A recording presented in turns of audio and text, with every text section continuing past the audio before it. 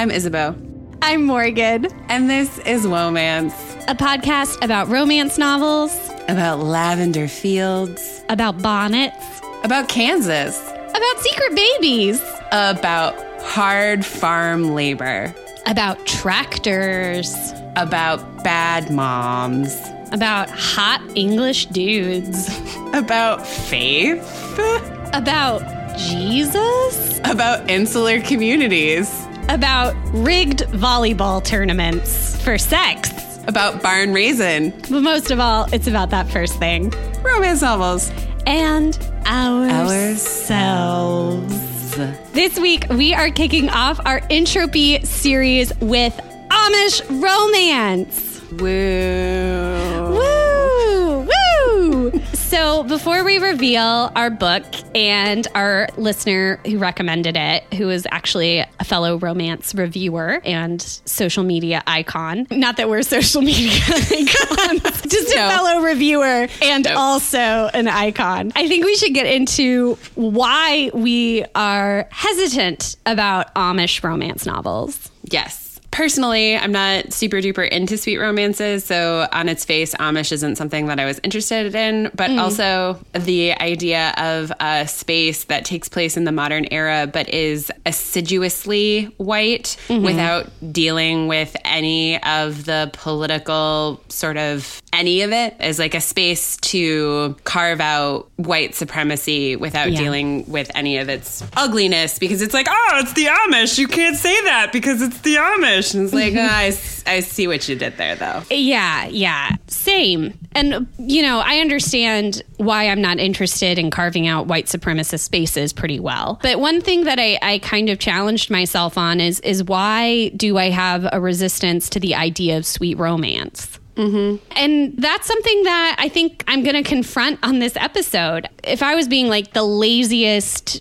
interrogator in the world, right, I would say like, well, I enjoy reading about sex and romance. And I think that's true. But I think I would also maybe say like, oh, like there's something shamey about A Fade to Black, or there's something sex negative about a sweet romance. And I would say that, you know, taking the time reading this book and also looking back on romance novels that we've read that I thought really slapped, I think I came to a different conclusion on that, on sweet romances in general. I think that's fair. One of the amazing things that this novel made me confront about my feelings about sweet romance is that this has actually been quite ingrained in my reading for a long time. And I can actually pinpoint it to a moment where I had a conversation with someone in high school about fan fiction. You know, she's like, oh, I never turn on the M because like, I don't know what else out there. And she was a very sweet friend. And I was like, I only read M because if you're not ready to confront sex like an adult, most of the other writing isn't usually that good. Like I notice it as like a quality measure. Yeah. For those of you who don't know, M is a filter on Archive of Our Own. Does fanfiction.net use it too? Fanfiction.net uses it too. And I have a funny fanfiction.net story for you aside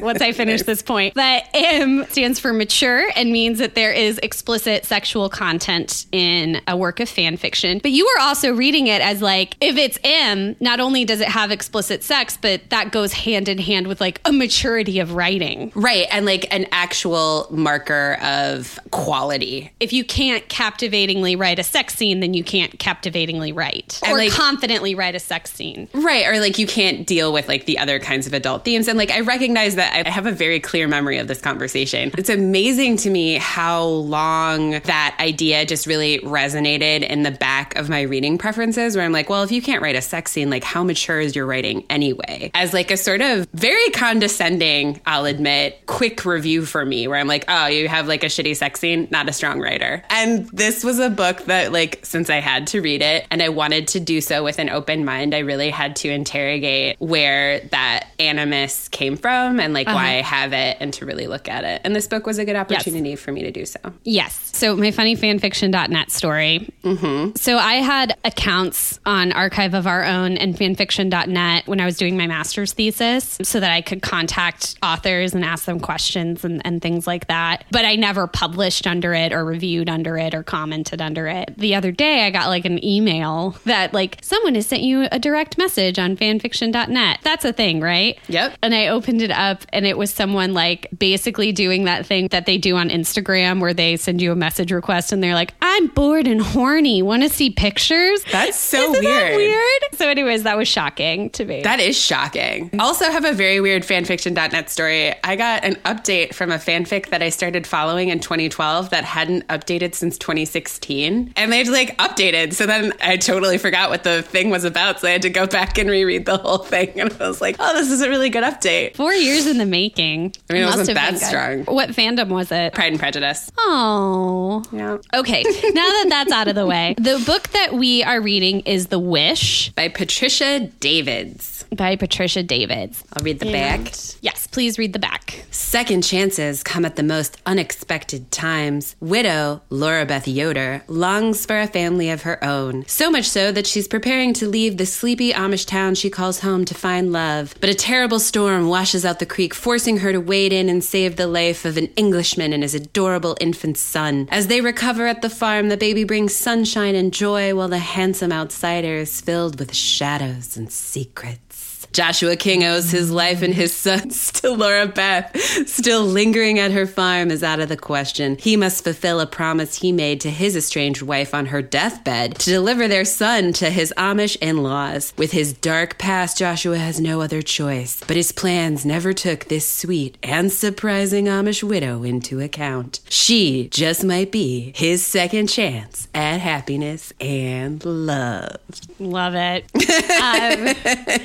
It's so dramatic. It's so dramatic. Oh my God. Quite a stormy back of the book, B.O.B. right there. Yeah. The Amish of Cedar Grove series was recommended to us by Jackie Reed's Romance on Instagram. We had the hardest time getting Amish recommendations. We really did. And so Jackie Reed's Romance really helped us out with some recommendations. I think it would be a good idea on our blog to actually post all of the books that were recommended to us for people who are super into these tropes to find new good stuff. Although I'm sure if you're super into Amish romance, you're probably already familiar with Jacqueline Francis and Kira Andrews and Kelly Long and of course Patricia Davids. But the main reason we chose this from the list of authors recommended to us by Jackie Reed's Romance is because we had this book. We did. We got it for free at RWA. Was it RWA? I think so. It was because I had the Russ and Daughters postcard as a bookmark in there. So that was why it won out. But there was some stuff that I found as I was reading the book that probably would have drawn me to it anyways, not least of which it's set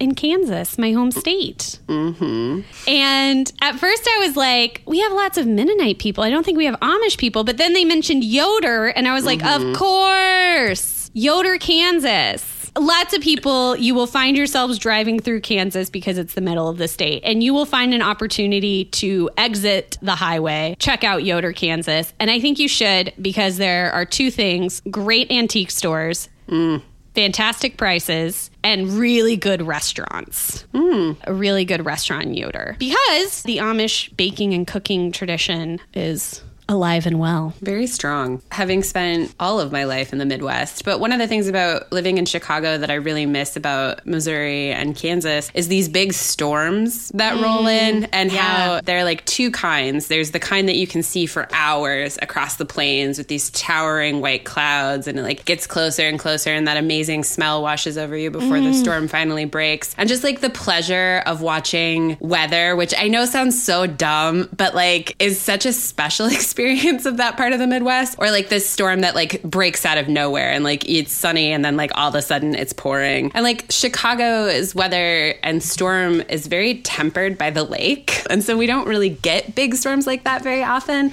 And so reading this book, it was like putting on a really comfortable robe and being like, here's somebody who loves and lives in the Midwest and can really talk about the hills and the rocks. It was so lovely to fall into that space and to be reminded that, as silly as it is, I really do love weather. Yeah, it's true. I also was thinking about the storm, especially because we have had some big loud ones here in Chicago. And I remember thinking on, I think it was like Thursday morning, like, what would this storm be like if we didn't have the lake? You know, like a really big one. The author, Patricia Davids, does live in that area, kind of north central Kansas, which is an objectively beautiful part of the world. I think the plains of southwest Kansas are beautiful, but I understand that tends to be a more subjective choice. But even though this book doesn't really highlight that, it did remind me of these states that people avoid most of the time actually have really, especially Kansas, in my opinion, have a really rich and interesting history and lots of fascinating small communities. You know, I think about Nicodemus, Kansas, with the thatched roofs, and was also a place for black settlers. You know, Lecompton, which is right outside of Lawrence. Lecompton was the only city to propose a pro-slavery constitution for the state of Kansas. Oh, wow. And it's right next to Lawrence, Kansas, which was definitely the abolitionist outpost in the state and perhaps in the entire West. And so it's just, you know, cool restaurants, beautiful scenery. Oh, what's the other one? The Swedish town, Lindsborg, Kansas, big basketball town as well. Anyways, that's neither here nor there. That's just my ad for taking an exit and supporting some of the really small towns in Kansas because they have a lot to offer. They would just be tickled to death to have you stop by, and they need the support. Yeah, and like instead of taking, you know, that trip that you were going to fly, you know, maybe just drive. I think we've really covered the setting. I think, well, okay, so they are isolated, which is a thing that can happen in Kansas still. There are miles and miles and miles and miles of unpaved dirt roads. And the reason we were talking about a storm is that is where our book opens. Our hero is driving through a storm with a baby in the back seat on one of these dirt roads about to cross a creek. So I guess we should start with our hero. God willing and the creek don't rise. The creek did rise. God willing and the creek does rise. That should have been the tagline for the book. I know. Anyway, it's not particularly Amish. Joshua King is an ex-Amish handyman. He left the faith when he was 17 and sort of became a jack-of-all-trades drifter. Not too long after that, he met... The preferred professional choice of serial killers. It is, really. Anyway, like, it's very little to recommend him. At some point, he's hanging out with these roughnecks, and he's at a diner, and they are, of course, accosting a young and modest Amish girl, and he asks them to leave her alone. And then she's like, I want to go with you. And then he takes Amy out of her faith, and they are married, and it's kind of rocky. They don't know a ton about each other. Yeah, they just blow town. She doesn't tell her parents. No. 2 kids, Jack and Diane, I guess. Sucking on a chili dog. Outside the Tasty Freeze. What a gross way to eat a chili dog. Seriously? But like, that's like that signature high school slutty Diane move. It is. It really is. If you only have 3 moves, like, you know, one of them's going to be sucking down a chili dog. My high school did not have the resources to serve lunch to every student. And so we had off-campus lunch, which is a terrible idea for high schoolers, for teenagers to let them leave school. And so we would, oh my God, I don't know how else to describe it. We would surge on to the Pizza Hut buffet. And they had like this whole horrid system to just manage the high schoolers who would come to this buffet. We had a discounted rate. We had our own sodas. So we wouldn't interfere with the regular guests. Amazing. And this girl, she used to get the cinnamon sticks with the vanilla frosting you could dip. So good. And would just eat it in the gross, like, you know, in like a very suggestive way for Obviously. like the dreamy boys to, you know, fantasize. But she would just end up with like the soggiest cinnamon stick. Oh my God. Just the least erotic thing you can imagine. Oh, totally. Oh, God. Oh my gosh. Yeah, but our heroine makes cinnamon buns. It all works. All the time. It all connects. It does. There are no loose ends on your woman. Tight. Toit. Anyway. Just thinking about that cinnamon stick after like the 3rd pass. Oh my God. The kind of visualization we bring you here on Womance is like a 15-year-old in a Pizza Hut. filleting a cinnamon stick until it's droopy and wet. Ironically, after the third pass, pretty much everyone's like eroticism was likewise the cinnamon stick. Just like, oh, ugh.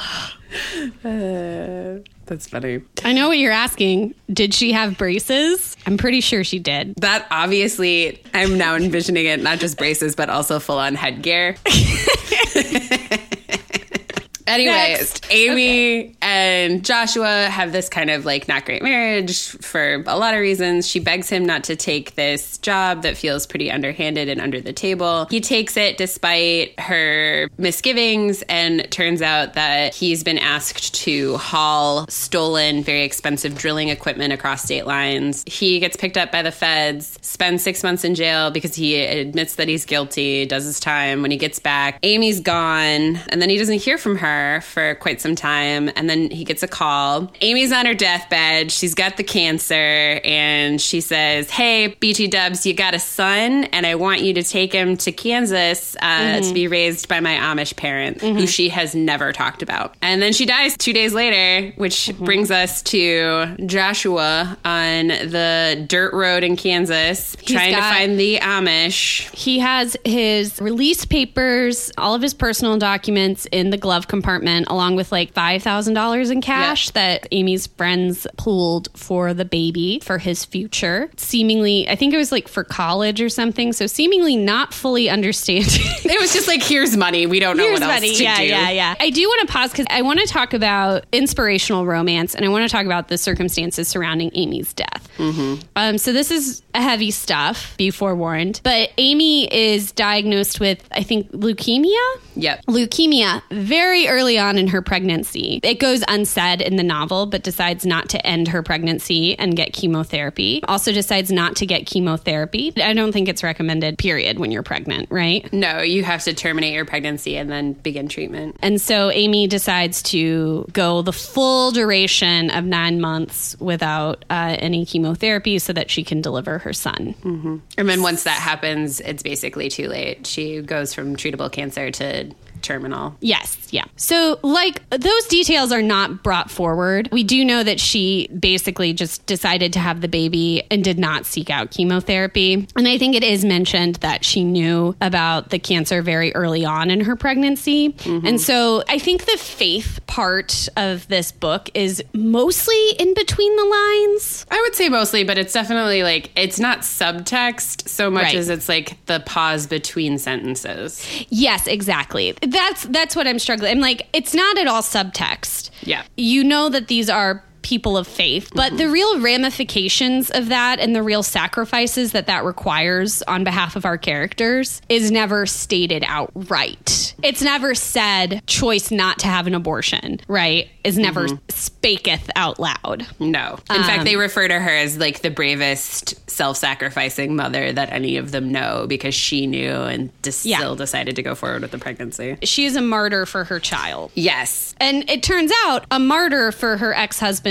future happiness, because our ex-con with a glove compartment full of cash is in a big hurry to get to his in-laws' house. They've never met him. They don't know who he is, by the way. He's in a big hurry to get there because he's got to get down to Oklahoma because he has a drilling job, which kind of job is very hard to get when you're an ex-con. And I think he also would have to have gotten special permission to cross state lines. He did. He had his release papers and also his probation officers, whatever. Like, he had very important documents with him other than his driver's license. And this book is, I think, very clear-eyed about the difficulties of being a person with a prior conviction. To be fair, this book uses the term ex-con. Yes. But we won't here because we believe in people first language. That's why we have the prisonstudiesproject.org to help us out. True story. Yeah, I think this book actually does a really good job. One of the interactions that you see Joshua have repeatedly with both people that he interacts with in the Amish community and with Laura Beth, our heroine, and his people trying to hire him for jobs. It's like basically the third thing that he says about himself. He's like, yes, I had trouble with the law. This is what I did. This is why I did it. I made mistakes. It's not who I am. I'll show up for you. At every one of those moments, whenever he reveals himself and his status as a person with a prior conviction, people have what you would hope is their reaction, where they're like, oh, I saw it on your record. It gave me pause, but you've been so upfront about it. Thank you so much. Your candor makes me trust you. He goes across the bridge. Crick rows, so it's flooded. His car goes off the bridge, and he is saved by a guardian angel in the form of Lara Beth Yoder. Lara Beth Yoder. She is an Amish widow. She's living with her sister. She has her own plot of land. She's a progressive thinker for the Amish, meaning like she farms things that other people don't. She has a pumpkin patch, and she's interested in tourism around that. She has a lavender field and some goats, and she kind of is getting into the beauty industry. Of course, they all make their own soap, but she also sells hers and thinks of it as, you know, a specialty product and scents it and kind of understands the higher end handmade industry, which I thought was really interesting because in my previous, or I guess technically my current job, I was looking into some interesting like Airbnb experiences, but it wasn't Airbnb. I can't remember what it was. But one of the offers was to live with this super chic Mennonite family in rural Illinois for a weekend. And you would do things like churn butter, make your own soap, craft furniture, stay in their house, have your meals provided. And it was this really high-end experience. And these like beautiful photographs, Isabeau, to sell this experience. And then I found like Mennonite Instagram.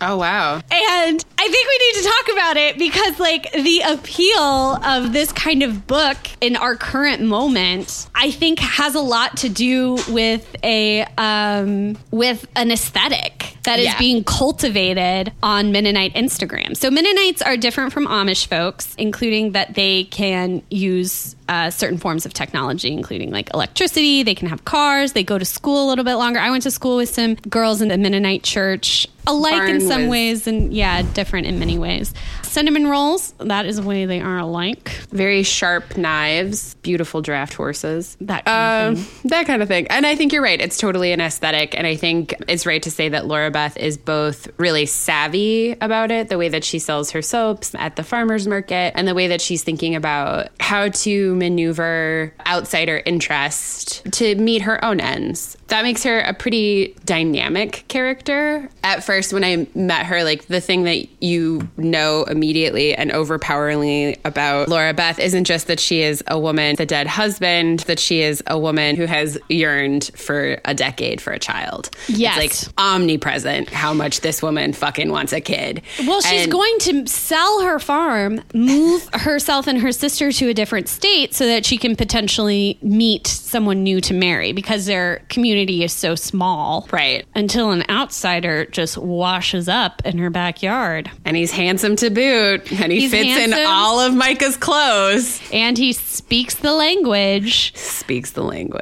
So she rescues him and his baby, takes them to her house, and because his car is totally sunk, he needs to stay with her, and that's fine for the following reasons. They're sleeping in separate rooms. Being former Amish, he is familiar with the practices and the rules and standards, I guess I should say. And because he finds out that his in-laws have actually left, so he can't go and take the baby to them and get on his merry way. Right. And then further, when people ask about it, not only is this okay because of all the reasons that Morgan's just stated, but it's also because of Lara Beth's standing in the community. She's never done anything that would raise suspicion. There's this wonderful line where her neighbor, her best friend Abigail's husband, Thomas, and he says this thing that I think we hear, especially when we talk about gossip, that his wife, Abigail, even though she doesn't agree with Lara Beth taking in this outsider and his baby, won't hear a word spoken against her. Mm-hmm. I think that's such an interesting turn of phrase when we talk about gossip and this idea of like you won't hear words against, and how powerful that statement is in terms of like maneuvering this community that actually functions, not unlike romance, through word of mouth a lot. And so the way in which Lara Beth's reputation prior to this moment shields her from what could have been pretty intense ostracism, and something that Joshua is like constantly worried about. Everybody he meets that isn't Lara Beth or Sarah, her sister, he's like, I don't want to to hurt Laura Beth. I don't want to make it hard on her. I know that this could be hard on her. I know that the Amish can be really close-minded. It's why I left. Like, I don't want to fuck things up for her is like his constant refrain. And everyone's like, oh, you seem like an upright dude. It's okay. Laura Beth's great. So fix her, porch and like milk her goats and we'll call it good. Yeah, she like needs a man around the house. Yeah, everybody says that. Although the book makes a very important point that she is very physically capable. Yeah. And that she really doesn't need a man around the house. She does now that she has a baby that he brought her. So that's kind of interesting. But I think maybe now we should take a moment to talk about what surprised us about this book. Okay. What wasn't expected. Do you want to go first or do you want me to go first? You go first. Okay. I was surprised by how long it took Joshua and Laura Beth to initiate any kind of physical contact outside of the first space of her rescuing him from the car. I thought that a sweet romance would be much more charged and like, and then our shoulders brushed or like, and then our fingertips met on like the butter churn. And there were a couple of moments like that too in particular. But I think one of the things that was really fascinating and surprising to me is like when those moments happen, we'd then have pages and pages and pages of Laura Beth specifically thinking through why a physical action garnered such a strong emotional response. And I don't think that's very dissimilar from traditional romances, but it was so much. I mean, there's this scene where he's like tinkering with her tractor that hasn't run because it turns out that, the scene. Micah wasn't very good at fixing things. He was good at taking things apart. And so he's got grease all over his hands and grease on his face. And she pantomimes this thing that she used to do with her husband where she's like, no, the grease spot's here. No, the grease spot's here. And like ultimately it would have ended with a kiss between her and Micah. And in this, it just ends with her rubbing the grease off of his face. And then she like immediately leaves. And like the scene is so sweet and it's so complex in how the overlay of a really valuable and kind-hearted marriage that ended tragically for Laura Beth and Micah. And then like having the ghost of that interact with a stranger who isn't and doesn't really remind you of the person that you used to love, but represents a new thing that can come in. And like watching those very intense emotional patterns be worked out, I was surprised by how deft and careful and frankly considered that work was. And I think also just like how captivating it was on a heat level. Yeah, like just insanity. Yeah, it's very sexy. Even though we're talking about like him in relation to a dead husband. Yeah. A lot of the time, whenever they are intimate or have those literal, like it might be a butter churn, but I think it's also like a soap thing. Yeah. Making soap. Those things are really heated and really fraught and really sparky. Mm-hmm. And I think I was surprised by how sparky it would be, even with the overlay of like a dead husband, where I'm like, ooh, this feels like it's going to be weird. And like, there's so much potential for that to be like a miasma rather than just like, oh. To me, there's something about, okay, so this kind of gets back to my earlier thing about sweet romance. And what this book made me realize is that it still has like that tingly kind of satisfaction. But to me, I think I would almost say that I enjoyed these books, or I enjoy sweet romance in general, thinking about all of those that we've read in the past. I enjoy those more than like a slow burn, because a slow burn feels like it's delaying the inevitable. And a sweet romance feels like, you're enjoying. You're not meant to feel any angst or frustration, right? Which can also feel good. In sweet romance, those passing moments, that little shade of repression, that is the thing. And something about that fact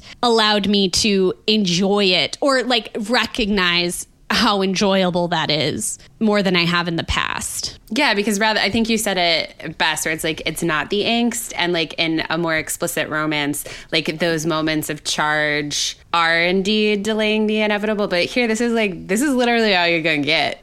And like, isn't that pleasurable too? Yeah. Isn't that sweet? Yes. And it turns out that it very much is. So I was surprised by how tingly, dare I say sexy, parts of this Amish romance could be. One thing that surprised me was, like, this sounds so broad and is so broad, but like what a pleasure it was to read. And I think that has a lot to do with the aesthetic. Yep. It's like milky light, waking up with fresh brewed dark coffee, pastry on old porcelain, Yep. Beautiful, open, expansive, quiet spaces. Yep. It's made me realize how often in romance, like the world around the romantic relationship is uncomfortable. Yeah. Or like cloistered. And I think like you're so right about like the expansiveness of those Kansas hills and like the sky and the fields that they're constantly talking about just like gives so much space for them to be in. Like they're almost never trapped in the house, which I think in retrospect, I'm actually pretty surprised by, because I think that's where you see, especially in a forced proximity romance. Which is what this is, because the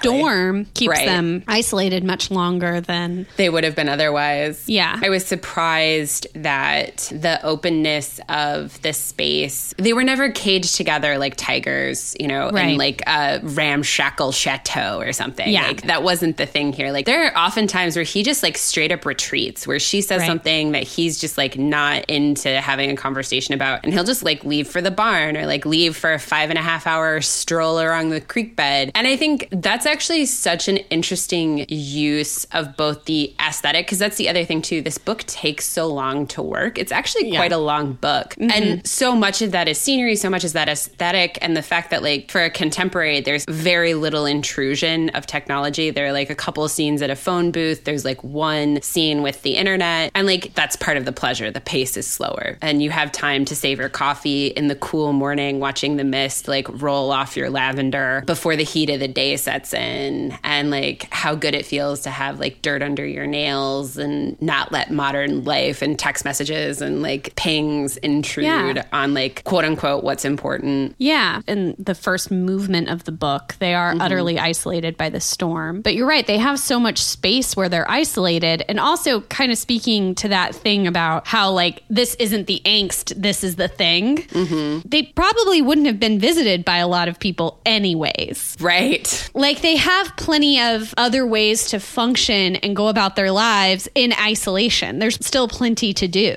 which is a problem I have faced currently. Mm-hmm. And I think this book, I know that the fact that I read this in the first 2 weeks of my quarantine has a lot to do with how much I enjoyed it. I honestly don't think I would have liked it as much if my life had continued on the trajectory it was on, you know, if I had read this on the train while I was commuting to the office or on my lunch break or before I went to bed. Like what it showed me was a pleasure in quiet and aloneness, and how really expansive being by yourself could be. Even though my own aloneness isn't nearly as expansive as our characters. Yeah. It almost became a retreat, and like a practical retreat. Like it wasn't so far-fetched that I was overwhelmed by the idea of it. Like it was just real enough while I was reading, and that made it just better enough than my current situation. Does that make sense? It makes perfect sense. Like I was thinking about, especially in those moments where they have like a simmer, or she brings up a sore topic, or, you know, he has his feelings hurt. He is just like all raw nerves. And like having the ability for him to retreat, and then for her to think about why the conversation went the way that it did, have time for him to fucking cool off and do something. And then they can come back together 2.5 chapters later, and he can be a rational human, be like, sorry, I like scratched at you. And she's like, no, I get it. Like, la, la, la. And it's like, boy, when you only have 950 square feet, it's really hard to retreat to your own corners, but also to like be aware of that. And like, that really was not so much the pleasure of escape, but like recognizing that, you know, it's okay to take space and like have space to like be with your big feelings. But what you're describing, the conflict in this book and how it's managed and how it's reconciled, like that is where, to me, this is the most fantastical. Yeah, totally. Like this is complete fantasy, because they just take like 2.5 chapters to be alone, and like you worry a little bit, but you don't get mad at the person for making you worry. Yeah. And then you come back together, and it turns out like you already understood each other completely. And the only problem is his tension around like guilt, and that's all going to be absolved here shortly. And Laura Beth, our heroine, is just a constant well of understanding and patience. Yeah, dude. Which in hindsight is frustrating.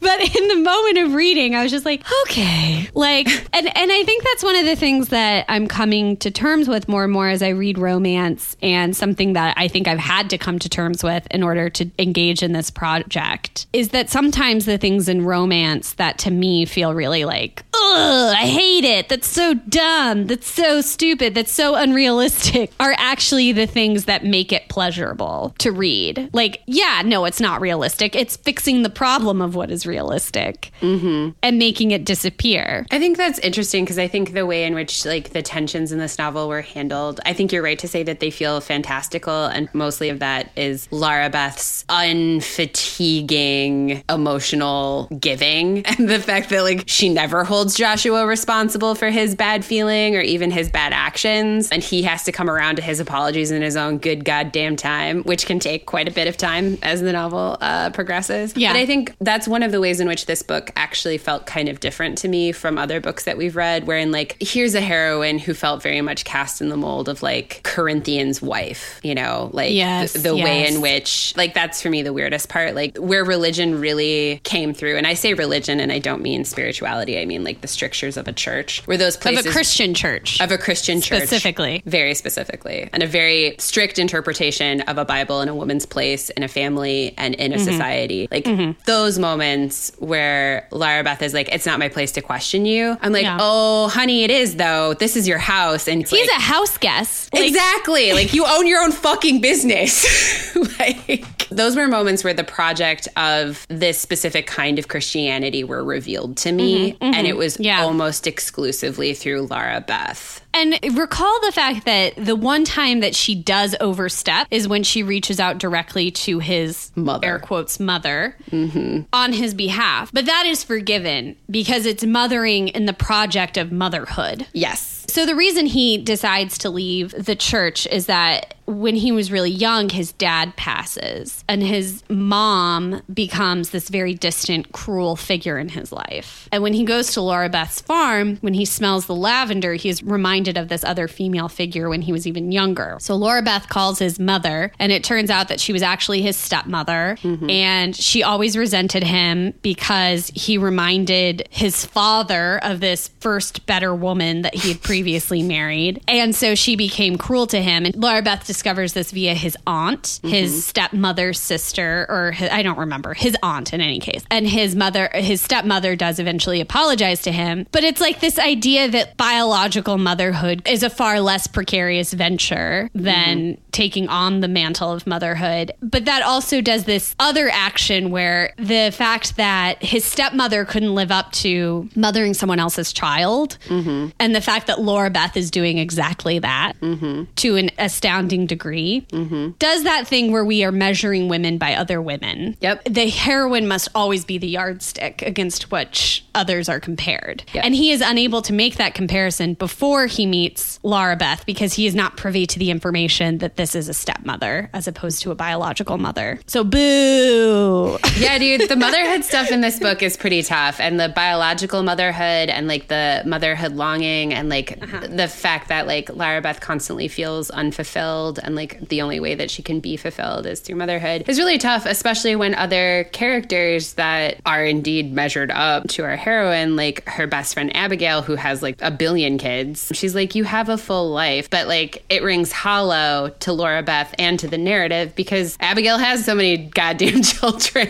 Yeah, how could she know what it was like? Yeah, and so I think like she has fulfilled her most important purpose already, right? So it's easy for her to observe other purposes from her pedestal of motherhood. Indeed. I think for me, like, that stuff became pretty hard. You know, but I've got to say, like, that stuff is hard. That stuff I don't like. That stuff I didn't interrogate or realize until after I had read it. And that the experience of reading this book was so pleasurable in a way I was not expecting. And I think part of that is, you know, the project of entropy. I went in with a really open mind and would self-correct every time I kind of bristled against something. And I think by the second act of the book, that was a natural way of processing. And so I think I can understand why someone would enjoy this trope. Yes. I can too. I think it goes without saying that a lot of romance readership is not about self-interrogating. It's about being kind to yourself, you know? Yes. Allowing yourself to like the things you like. Yes. I do that too. We do that, even though we talk about it for the show. Yeah, and like liking things that you understand are problematic, but not like having to call out the problem as you're enjoying the thing, right? Like I think that's one of the things that romance really is good at, where it's like you can escape into a lavender field in northeast Kansas in this Amish community and just like watch the clouds roll in for several hours. And like, what a gift. What a pleasure. And it's okay that like the weird ass mom stuff and the weird ass religion, like it doesn't have to come disturb the pleasure until it does. And like if it never does, that's cool. And if it does later, cool. Yeah. Even our hero has this problematic relationship with the trope itself, right? Like he does not like the Amish church. And so it just so happens that when he lands on their farm, it's on the off week of like church services. And so he gets to enjoy and reconnect this relationship with the church via a very pretty nice lady singing hymns he used to know. Yeah. Which, you know, I think about the utility of church all the time. I was raised in a Christian tradition of going to church on Sunday. Felt immense guilt when my parents started allowing me to make the choice to go to church or not. And I always overslept and would feel guilty about it. And thinking about, you know, if I were to have a child someday, would I want them to have that experience? Because there is utility, you know? Yeah. And like the pleasure is all easily recreated without having an actual church, like singing songs together, having someone talk about problems and give you a very simple prescribed solution. That's not at all a simple prescribed solution. It's just like a moral tale, and people reading poetry to you out loud, being with a group of people who you believe share your thoughts, but we don't recreate them anywhere outside of a religious tradition, you know, unless you go to like a Fleetwood Mac concert. What a lovely example. You know, and it's funny because like I love that you brought up that scene because like the two sisters, Laura, Beth, and Sarah, are singing in the front room and the baby's between them, and they're songs that he used to know, and like he has like there's like a struck chord inside of him. And like I also grew up in an incredibly conservative church, the Greek Orthodox Church. Like they didn't even do the service in English. I tell you what, every Easter there is a struck chord inside of me that's like I fucking miss the pomp and the circumstance and the songs and the smells and the incense. The ceremony itself and being around. Is so, like, I think that's something we don't address ever, is the importance of ceremony. Totally. And it's probably closely tied with the pleasure of reading a romance novel. Yeah. Like knowing the moves, knowing the outcome. Right. Which is why I think, you know, and getting a theatrical presentation of it. And a catharsis. Yes, exactly. That struck really strong with me, where I'm like, ooh, I know what that longing is, even though it's like I won't ever really return to church because there's too much about it that I can't get behind. But I miss those aspects of it. Yeah. Totally. And, you know, going to a concert or a show, participating in something like that, yes, that's really fun, but that's something so few of us can afford to do on a weekly or bi-weekly or a daily basis, which is what church and ceremony offers you. That's so true. I was like trying to compare it to musicals, but I like only go to a musical like once or twice a year. So yeah, you know, I can tithe on Sundays. I can even not tithe, and they don't say shit unless it's a mega church. I understand. I haven't been to one of those. I totally get it. And like a Christian tradition, and I think religion in general, is very come as you are. And that's also just so comforting because I don't feel that way when I go to a lot of public shows, you know? Yeah. I don't feel like I can come as I am. No. And that's something that's special about a church as well. It's just all the other stuff. All that other stuff. And you can't get away. Like, I get why cults are popular. Oh, totally. Oh my God. I get it. It's because I would rather go to a place and celebrate like Gary, who I know, and be manipulated by Gary, who I know. I can see how people fall into it. Me too. And so I think religion was definitely a barrier to me enjoying this Amish romance. But I think the other barrier that we addressed at the beginning of the show, and I think we need to go in depth on and kind of reflect on our feelings post reading the Amish romance, is race. Boy, I have never noticed, and like maybe this is like the failing because I was trying to go into this open-minded, but I also had thought where it's like this is a space where white supremacy moves, is like they talk about this baby's blondness and this baby's blue eyes incessantly. Yes. It is a weird obsession. I was like, I don't know the Amish people of like my childhood and recollection. Not that I knew very many of them or interacted with them meaningfully. It's like, I don't remember them being a monolith of blonde and blue-eyed. No. I mean, they're not a monolith in the book. That's true. Either. They're dark-haired folks. But I will say, it kind of goes without saying that they're all white. Yep. The woman who they interact, the English woman who allows them to use a computer every once in a while. Mm-hmm. Lady Julie. She's white, right? Yep. I just want to make sure I'm not misrepresenting. No, there are no people of color in this book. Yeah. Other romance readers, reviewers, people in our orbit have talked about the fact that this is a subtle project of white supremacy. Mm-hmm. And I think that's interesting. And I think, though, the women who regularly read Amish romance, I'm sure there are some of them who are straight up white supremacists. Yes. But I think for the most part, these are people who don't feel comfortable with racial difference. Yes. So this reminded me a lot of what I was reading when I did my thesis, is probably why fanfiction.net was on the front of my mind at the beginning of this. Part of my project was looking at how fanfiction could be a space of pure pleasure and racial difference, right? Mm-hmm. A lot of fanfiction absolves any kind of racial tension between white characters and characters of color and has them engage in a romantic relationship that often celebrates the difference, often lingers in the difference, mm-hmm. savors the difference, but it doesn't come freighted with all of the, civil rights, income inequality, and housing inequality. Mm-hmm. Amish romance represents a uniquely white opportunity to absolve oneself of racial difference and to participate purely in pleasure. Mm-hmm. And it's problematic. I mean, it just is. Mm-hmm.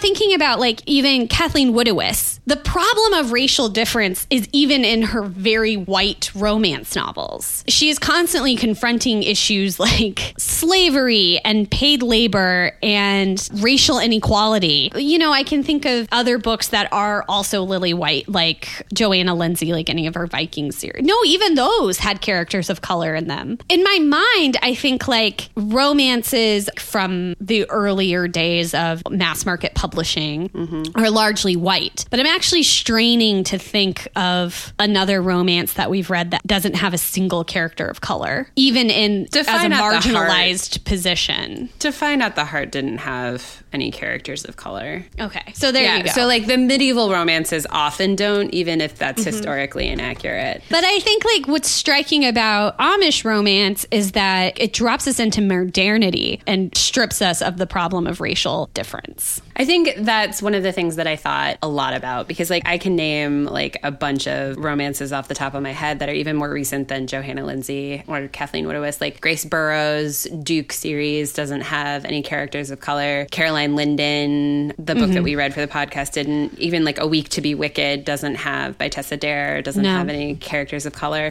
There's this move, especially in historical romance, where it's there aren't, people of color. We're going to deal with other social issues. But I think the move here that feels very distinct is we're in a pocket of non-modernity within modernity. Yeah, which means we then get to live in a pocket universe free of the problems of race. But we're also free of the problems. And I think the reason it is such a dog whistle, the pitch is lowered a little bit by the fact that they go to this white lady's house and use her computer. They are still cheating the system. These characters don't really deal with problems of not having technology. No. They don't deal with problems of having to churn their own butter. And they don't deal with problems of being a singularly white culture. No. And yet they have these opportunities to cheat when it comes to technology, but there's never a moment where they cheat and interact or have a friend who is of color, right? Even they don't even have a marginalized identity, a marginalized character who has a marginalized identity. I think you're right to call Amish romance a dog whistle. And I think one of the ways in which it is so insidious is that the whole aesthetic pleasure of a return return to pre-modernity, of like a return to God and like women in a particular place, and also to have that so racially isolated, because at the end of every Amish romance, they get together. Like the HEA is that Joshua returns to the church and they live in their barn raising, butter churning, lavender bliss. Mm-hmm. That pedestal of whiteness, that pedestal of the HEA, I think, is definitely the dog whistle, because like as it's lionizing this way of life as like a return to simplicity, a return to like things that quote unquote matter, it's also this like real retreat into total whiteness and valorization of whiteness. Yeah. And I think there's also something there of the fact that, and this might be particular to the Cedar Grove series, but the Amish of Cedar Grove are understood as a more progressive sect than the one that she's going to go and join in Idaho. Iowa, Idaho, and Ohio. I would like to personally apologize. I will never get you correct. I barely get Minnesota and Wisconsin right 50% of the time. I am so sorry. Idaho, Iowa, and Ohio. I got into a full-on argument about where Boise was the other day. That's fair. I was like, it's in Iowa. No, it's in Idaho. Anyways, like, so there is this conversation about how the Amish of Cedar Grove in Kansas are more progressive than the Amish in Ohio. And the text certainly positions progressivism as positive. Like, she is having to make a big cultural, moral, almost sacrifice to go and find a husband and potentially have a family in Ohio. Because she's going to have to give up even more comforts and a little bit of social flexibility, which is demonstrated whenever our hero gets taken in by the law after gossip. Yeah. After some gossip. The hot goss. And so I think that positioning as progressive makes it even more like, what? Yeah. But this isn't progressive. Like, this is inherently non-progressive. What you're talking about isn't even Diet Coke to Coca-Cola. No. It's like Coca-Cola with a melted ice cube in it. Like, you can't possibly differentiate.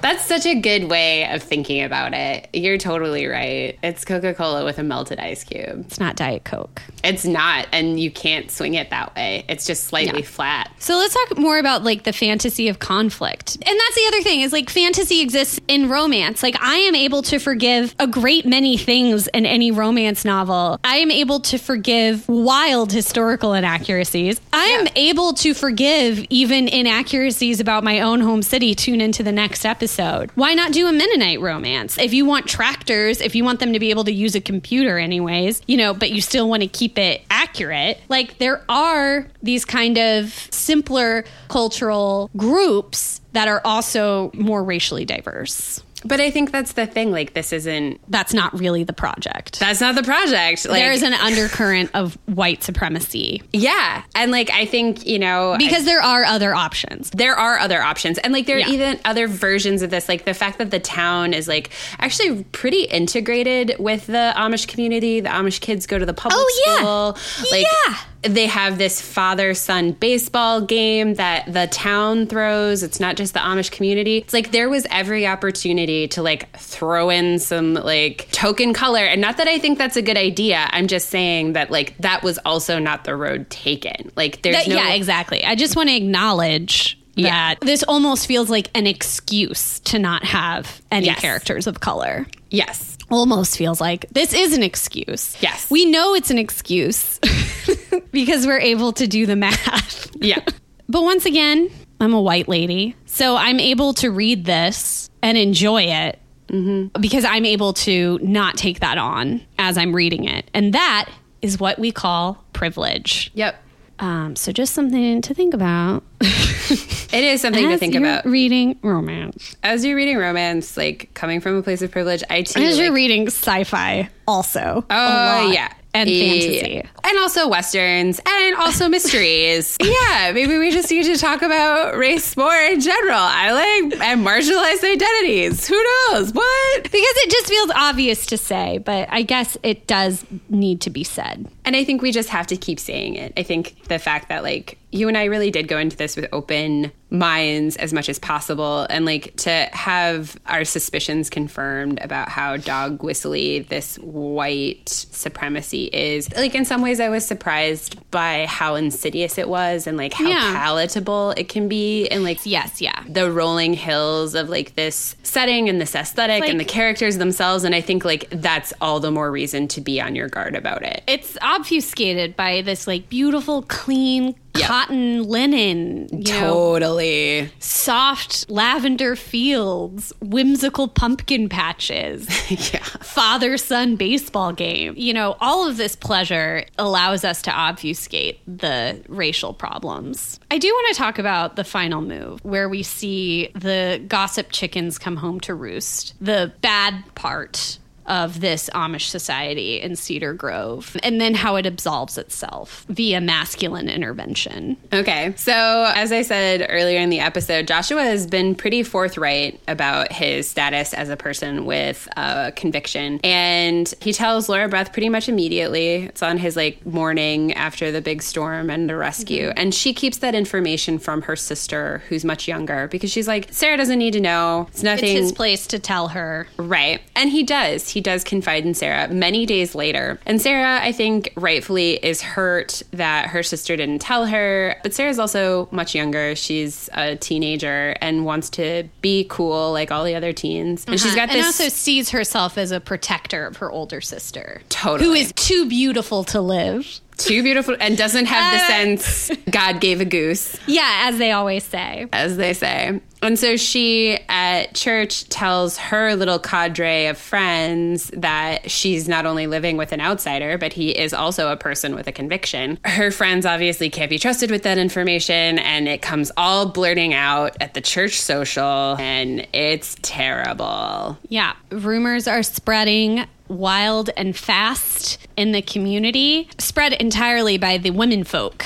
Yeah, which is also like another biblical move. There's this whole thing in the Bible where Paul tells women not to gossip. I have thoughts on gossip. We're going to get into it another day. But like this is also a move where I felt the church intrude, where it's like, look at these gossiping biddies and look at the harm gossip does. So what then happens is the lawman shows up because they finally found Joshua's stupid car at the bottom of the lake. And they're like, you know, it's a crime not to report an accident. And he's like, no, I didn't. And they're like, we're going to have to take you in. Where'd this money come from? Can you prove who you are? How do we like... And he can't. And he can't. And everything gets really spiraled from there. And Lara Beth is already on the bus to Ohio because they can't be together because he can't join the faith. I will say that like that scene, like where she like actually straight up got on the bus and she's like, I won't take your kid and like you're going to move on. I was like, holy shit, are they not going to be together?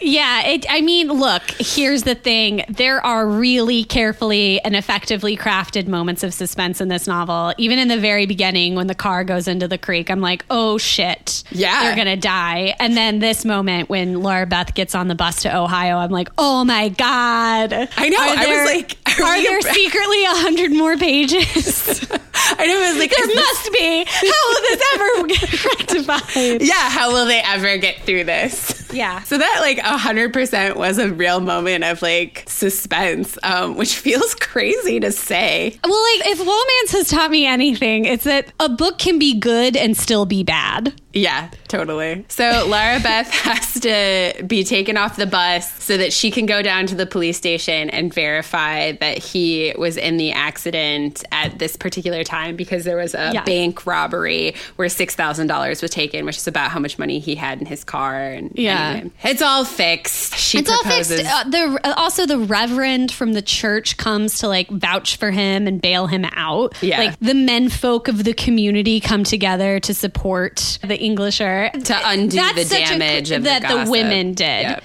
And to be honest, like that's how it's positioned. That's how it's formed. Yeah. Even like in the scenes of physical intimacy, the kiss between Laura Beth and Joshua, the fault is positioned on Laura Beth because he's just a man. Yep. And she could not resist him. And that's her failing. Yeah. And like further, it's like she's the only one who's going to be able to turn him to the church. It's like women's responsibility for the whole faith of the family to stay. And like, I feel so like, ugh, about all of this. I feel so ugh when I'm talking about it and when I'm giving it like the slightest scratch. When I poke the feeling of that I had while I was reading it it all collapses into a Yes. But the thing is, it's just like, like, I don't know, Isabeau. I don't know how much onus I can put on people to interrogate things that they like because there's so few pleasures. Especially right now. I think that's actually a really good place to like think about this and position Amish romance, where it's like, if what you're looking for is truly an aesthetic pleasure that is also a sweet romance, might I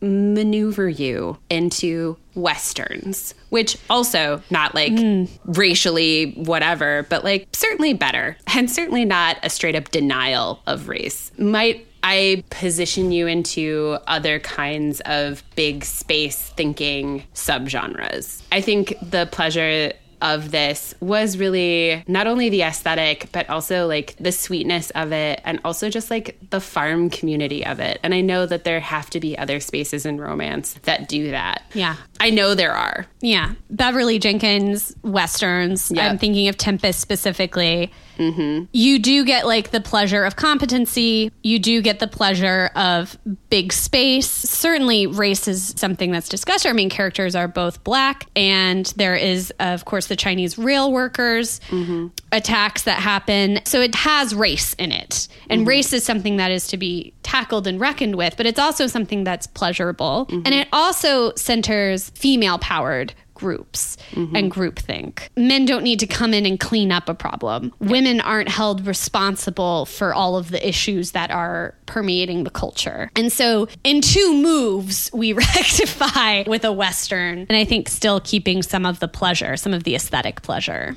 I think although it's not sweet, it doesn't fade to black, so maybe that's not great. Yeah, but I have to imagine that there are Westerns that are sweet. Like, I just haven't read widely enough, and this might be a moment where we can send some asks to Erin from Learning the Tropes, because I know that she loves Westerns. Because like, I agree, like I said at the very beginning, I read the opening scene of this storm coming up and like the sheer joy of watching the clouds build in the distance and then break over. I felt so at once like such a homing sensation where I'm like, I'm really gonna like this book if this is what it feels like throughout. And it's like, scratch that surface and it's like, oh, the scratch and sniff sucks. It smells like white supremacy. Yeah, cool. yeah, exactly. Don't need this again. But like, it is, but I think that was the greatest pleasure of this book is the aesthetic of it. Yeah. The like homey, small town simplicity, which I feel like I should come up with a better word. But that is so nice. And to be honest, not something I can say I've really taken pleasure in quite so much as I do in this book. At first, it felt very like a historical romance to me. But like the thing that romances do very rarely is they talk about the work and the space as pleasurable. Yeah. It's almost always that embroidery is a chore, or it's almost always that the making of a dress is something that I didn't want to do. And it's like, and I think like that's a worthwhile conversation because a lot of this is truly busy work. But like, to have but it's never presented as busy work. Right. It's like, this can take as long as it takes. Yeah. Where I think like even in A Lady's Guide to Celestial Mechanics, where she was really doing work that she enjoyed, it still felt like work in a way that the work, which is very transparently work in this book, doesn't feel that way. It feels like living.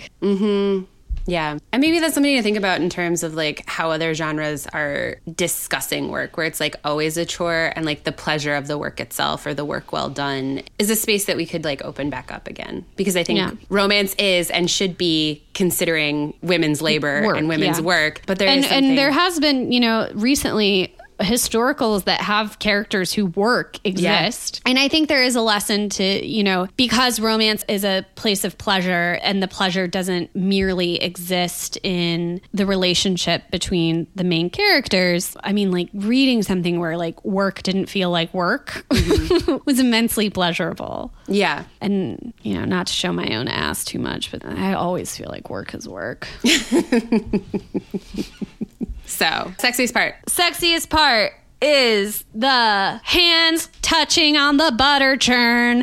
It's the one scene that I desperately wanted to exist in Amish romance. It existed, and very finely structured book as far as tension goes. Very fluttery in my belly. I was right there with Laura Beth, pondering, did he mean to touch my hand? I guess it doesn't matter, but I want it to matter. That was very good. I agree. That was really good. And I was so fucking happy that a hand grazing on a butter churn actually happened. Yeah, I mean, if you're going to go for it. Because it seemed almost like a practical joke. I mean, it's that if it would occur, it would have been like so obvious. Too on the nose, but it was just on the nose enough. Just on the nose enough. Yeah, that was really good. I have to say, I loved after their kiss, they just held each other. And like, Yeah. I know that sounds so dumb, but like there's like the catharsis of the kiss itself, but there's also like, this can't be, you know, like there's this whole thing where he's like, I'm going to give up the baby, I'm going to go work, and you're going to go to Ohio, and like, we're just going to have this like treasure of a moment. And she just like tucks her head under his chin and just like listens to his heartbeat, and I was like, fuck. Yeah. So romantic. So romantic. Like, that's the thing, is like this book that I appreciated, and I can almost understand why I've only noticed it in this text, in this Amish romance, is that time is not really a factor. Like, everything in this book can take as long as it needs to take. Totally. That's exactly right. Time is not a factor in this book. So they can spend 2.5 chapters apart. They can spend a whole chapter going back and forth, watching the baby and planting pumpkin seeds.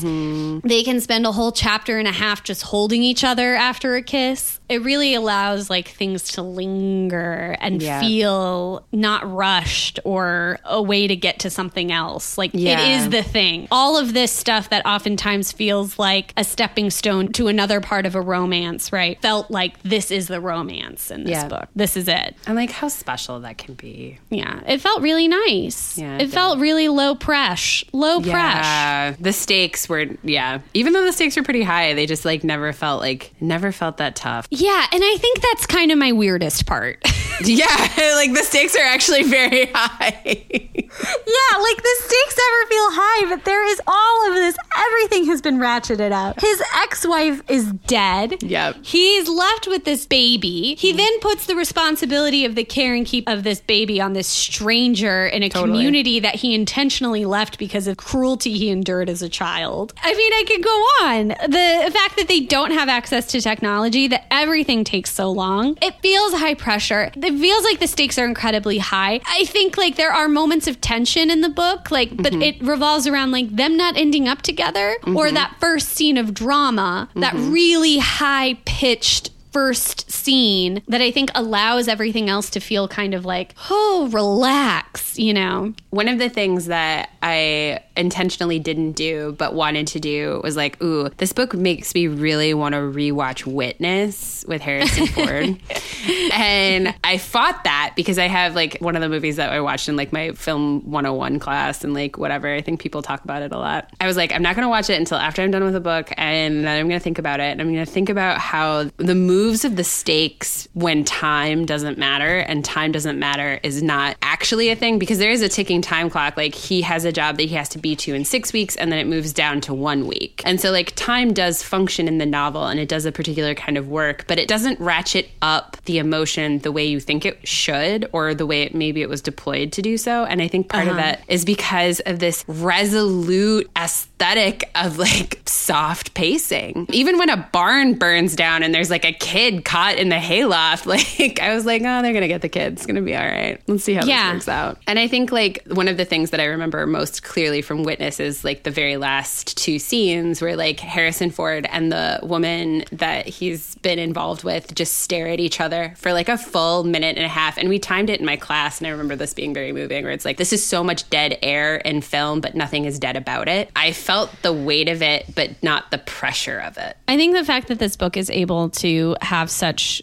high stakes and you don't feel the pressure of it, like the lack of pressure whenever you poke at it, is what emphasizes all of the choices and all of the problems that Amish romance people who don't like it and have never read it have reason, religion, male supremacy, white supremacy. Yeah. It's all there. Yeah. Those three things that make it uncomfortable to think about make it comfortable to read. Mm-hmm. And that's deeply upsetting.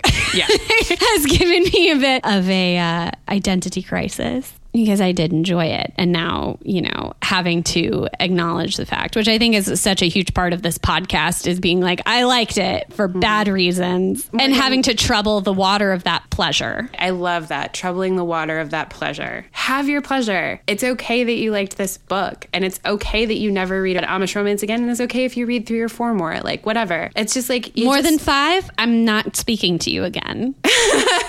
No. As we talked about earlier, like there is this real striking of a chord, right? Where it's like, I don't think I'm ever going to return to church, but once a year I feel it very strongly. And I feel it for all the reasons that it's good. And I also won't return because of all the reasons that it doesn't work. And like, I think part of the reason why this feels pleasurable is because it really strikes the society's systemic chords that are meant to be struck here, where it's like women can fall into the arms of strong men, and like work matters, and like, all that other shit that we've been raised with for thousands of years. Another weird part is that it feels so novel, right? Like Amish people having sex, like in a sexy genre, like love between Amish people. Like, isn't that weird? And so I think whenever people encounter it, critics or thinkers, or just thinking about stuff that I've seen and I've read about Amish romance, and maybe we'll include this on a blog, just a little cluster further reading. They rarely address the fact that they're like, all of this stuff is super weird, right? Because Amish people don't do sex stuff, like us regulars. But no one is addressing the fact that, like, what do Amish do? Which is, embrace patriarchy, embrace conservatism, embrace whiteness. And then because it's buried under all the weird stuff of like being in a buggy, all of those underpinning structures become less visible. Right. Because it's been otherized. Yeah. And so you're able to enjoy it and probably take pleasure in the idea of like a simpler time. It's like when we talked about shifter romance, and I was like, well, maybe people like really assertive, masculine, traditional, like macho characters. Alphas. Yeah. Macho alphas. You take pleasure in that in like a regular human being, and that's scary. That's Wolf of Wall Street. That's American Psycho. But if he's actually part bear, yep. like the weirdness of that obfuscates all of that weird underpinning, all of the like really problematic, super familiar, I should say, underpinning that hurts. And it allows us to just take pleasure in it. But like, it's not, you've got to, oh man. You just got to trouble the water. Like be engaged in what you find pleasure about it. Ask yourself some questions. Yeah. That's what this is. Trouble the water. Especially a couple of like white hetero ladies like us. Yep. Whenever we like something, gotta trouble the water. We've got to trouble the water. We've got to ask ourselves why. And I think that's important work. All right. So womance or no-mance, Isabeau? Honestly, it's a womance. It's such a bad romance, but like for Amish, I feel like it's pretty par excellence. It does all the romance moves. I don't want anybody to go in with their eyes closed about all the problems. I really did not like the religious stuff. It did make me face myself about why I didn't like sweet romance, and it did help me work through that bias and prejudice. And so for those reasons, like I think this is a very strong novel. I don't need to ever read anything Amish again because I think I would prefer a Western. I think it's hard for me to be in a space with a heroine who's so help-meaty. Yeah.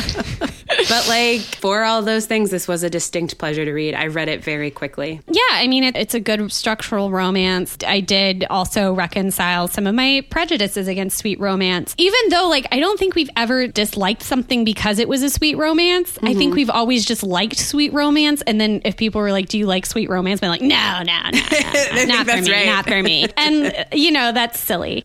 I'm going to say it's a no-mance. Yep. Here's why I'm landing on the side of no. It's actually a conversation I had with a friend recently. And she was talking about a coworker of hers who her son really enjoyed reading Animal Farm. He's like 12, 13, something like that. He read it for school. And so she got him 1984 and A Brave New World. Oh, okay. Which we are conditioned to be like, these are good books. are they good books for a 12-year-old boy to read? Well, I don't know. Here's the thing. I would say no. Like, I would allow a 12-year-old girl to read them because a 12-year-old girl, her identities are attacked and not bolstered by these texts. Mm-hmm. And so she has to go, mentally on the defensive of it and is therefore engaging in critical thinking about the text immediately. I don't know what I would do. A 13-year-old boy who, if he's straight or even if he's gay, thinks that the sex that he's attracted to has some secret power over him that causes him to publicly embarrass himself all the time. Mm-hmm. And then he reads a book where it's like, yeah, doesn't that fucking suck? Or is like, yeah, we're going to fix that because sex is a pure utility. Like thinking about that kind of text in the hands of a 12 or 13-year-old boy, like maybe his parents can talk to him about it. But do you know who else he's going to talk to it about and whose opinion he cares about more? Other 12 or 13-year-old boys. And God,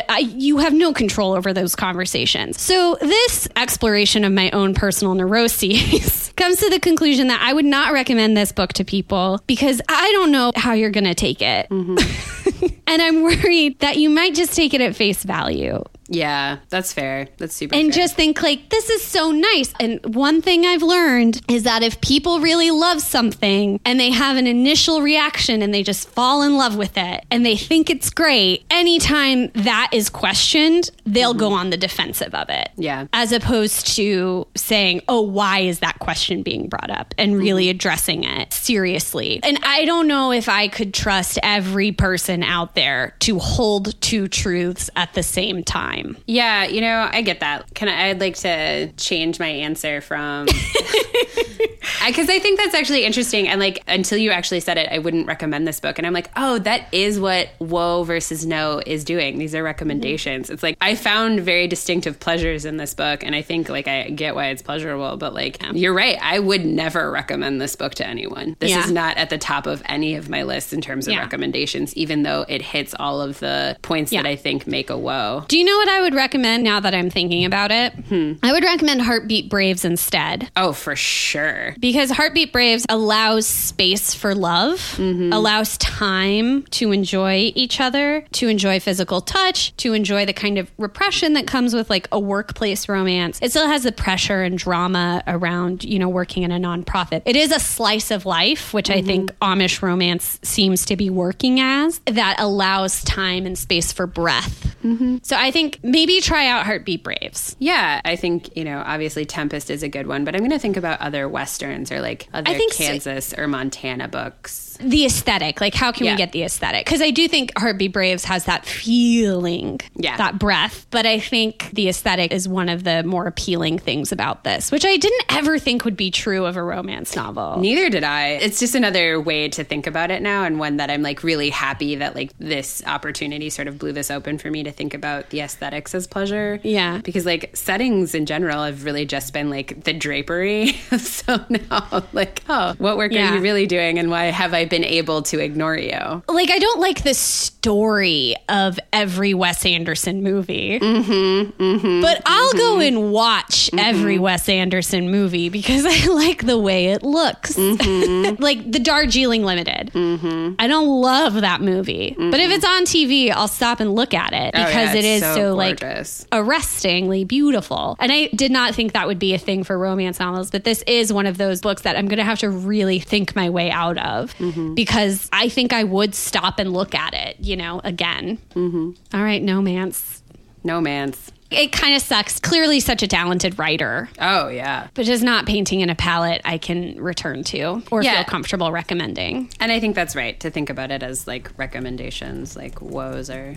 That's the work that they do. Yeah, talented writer, good story writing, but like, boy, howdy. If we tell people to never loosen their principles, then, This is a long one. All right, with that. Loosen your stays. But never your principles. Mwah. Mwah.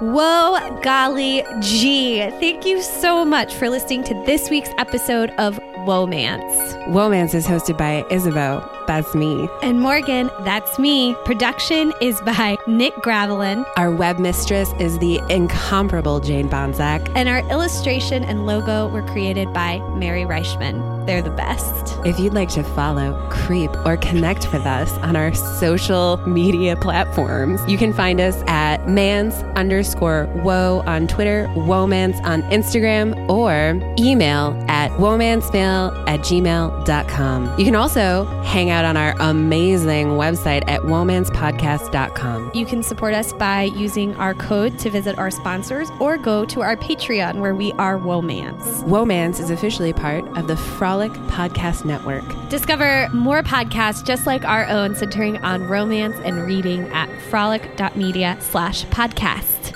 Until next week. Mwah.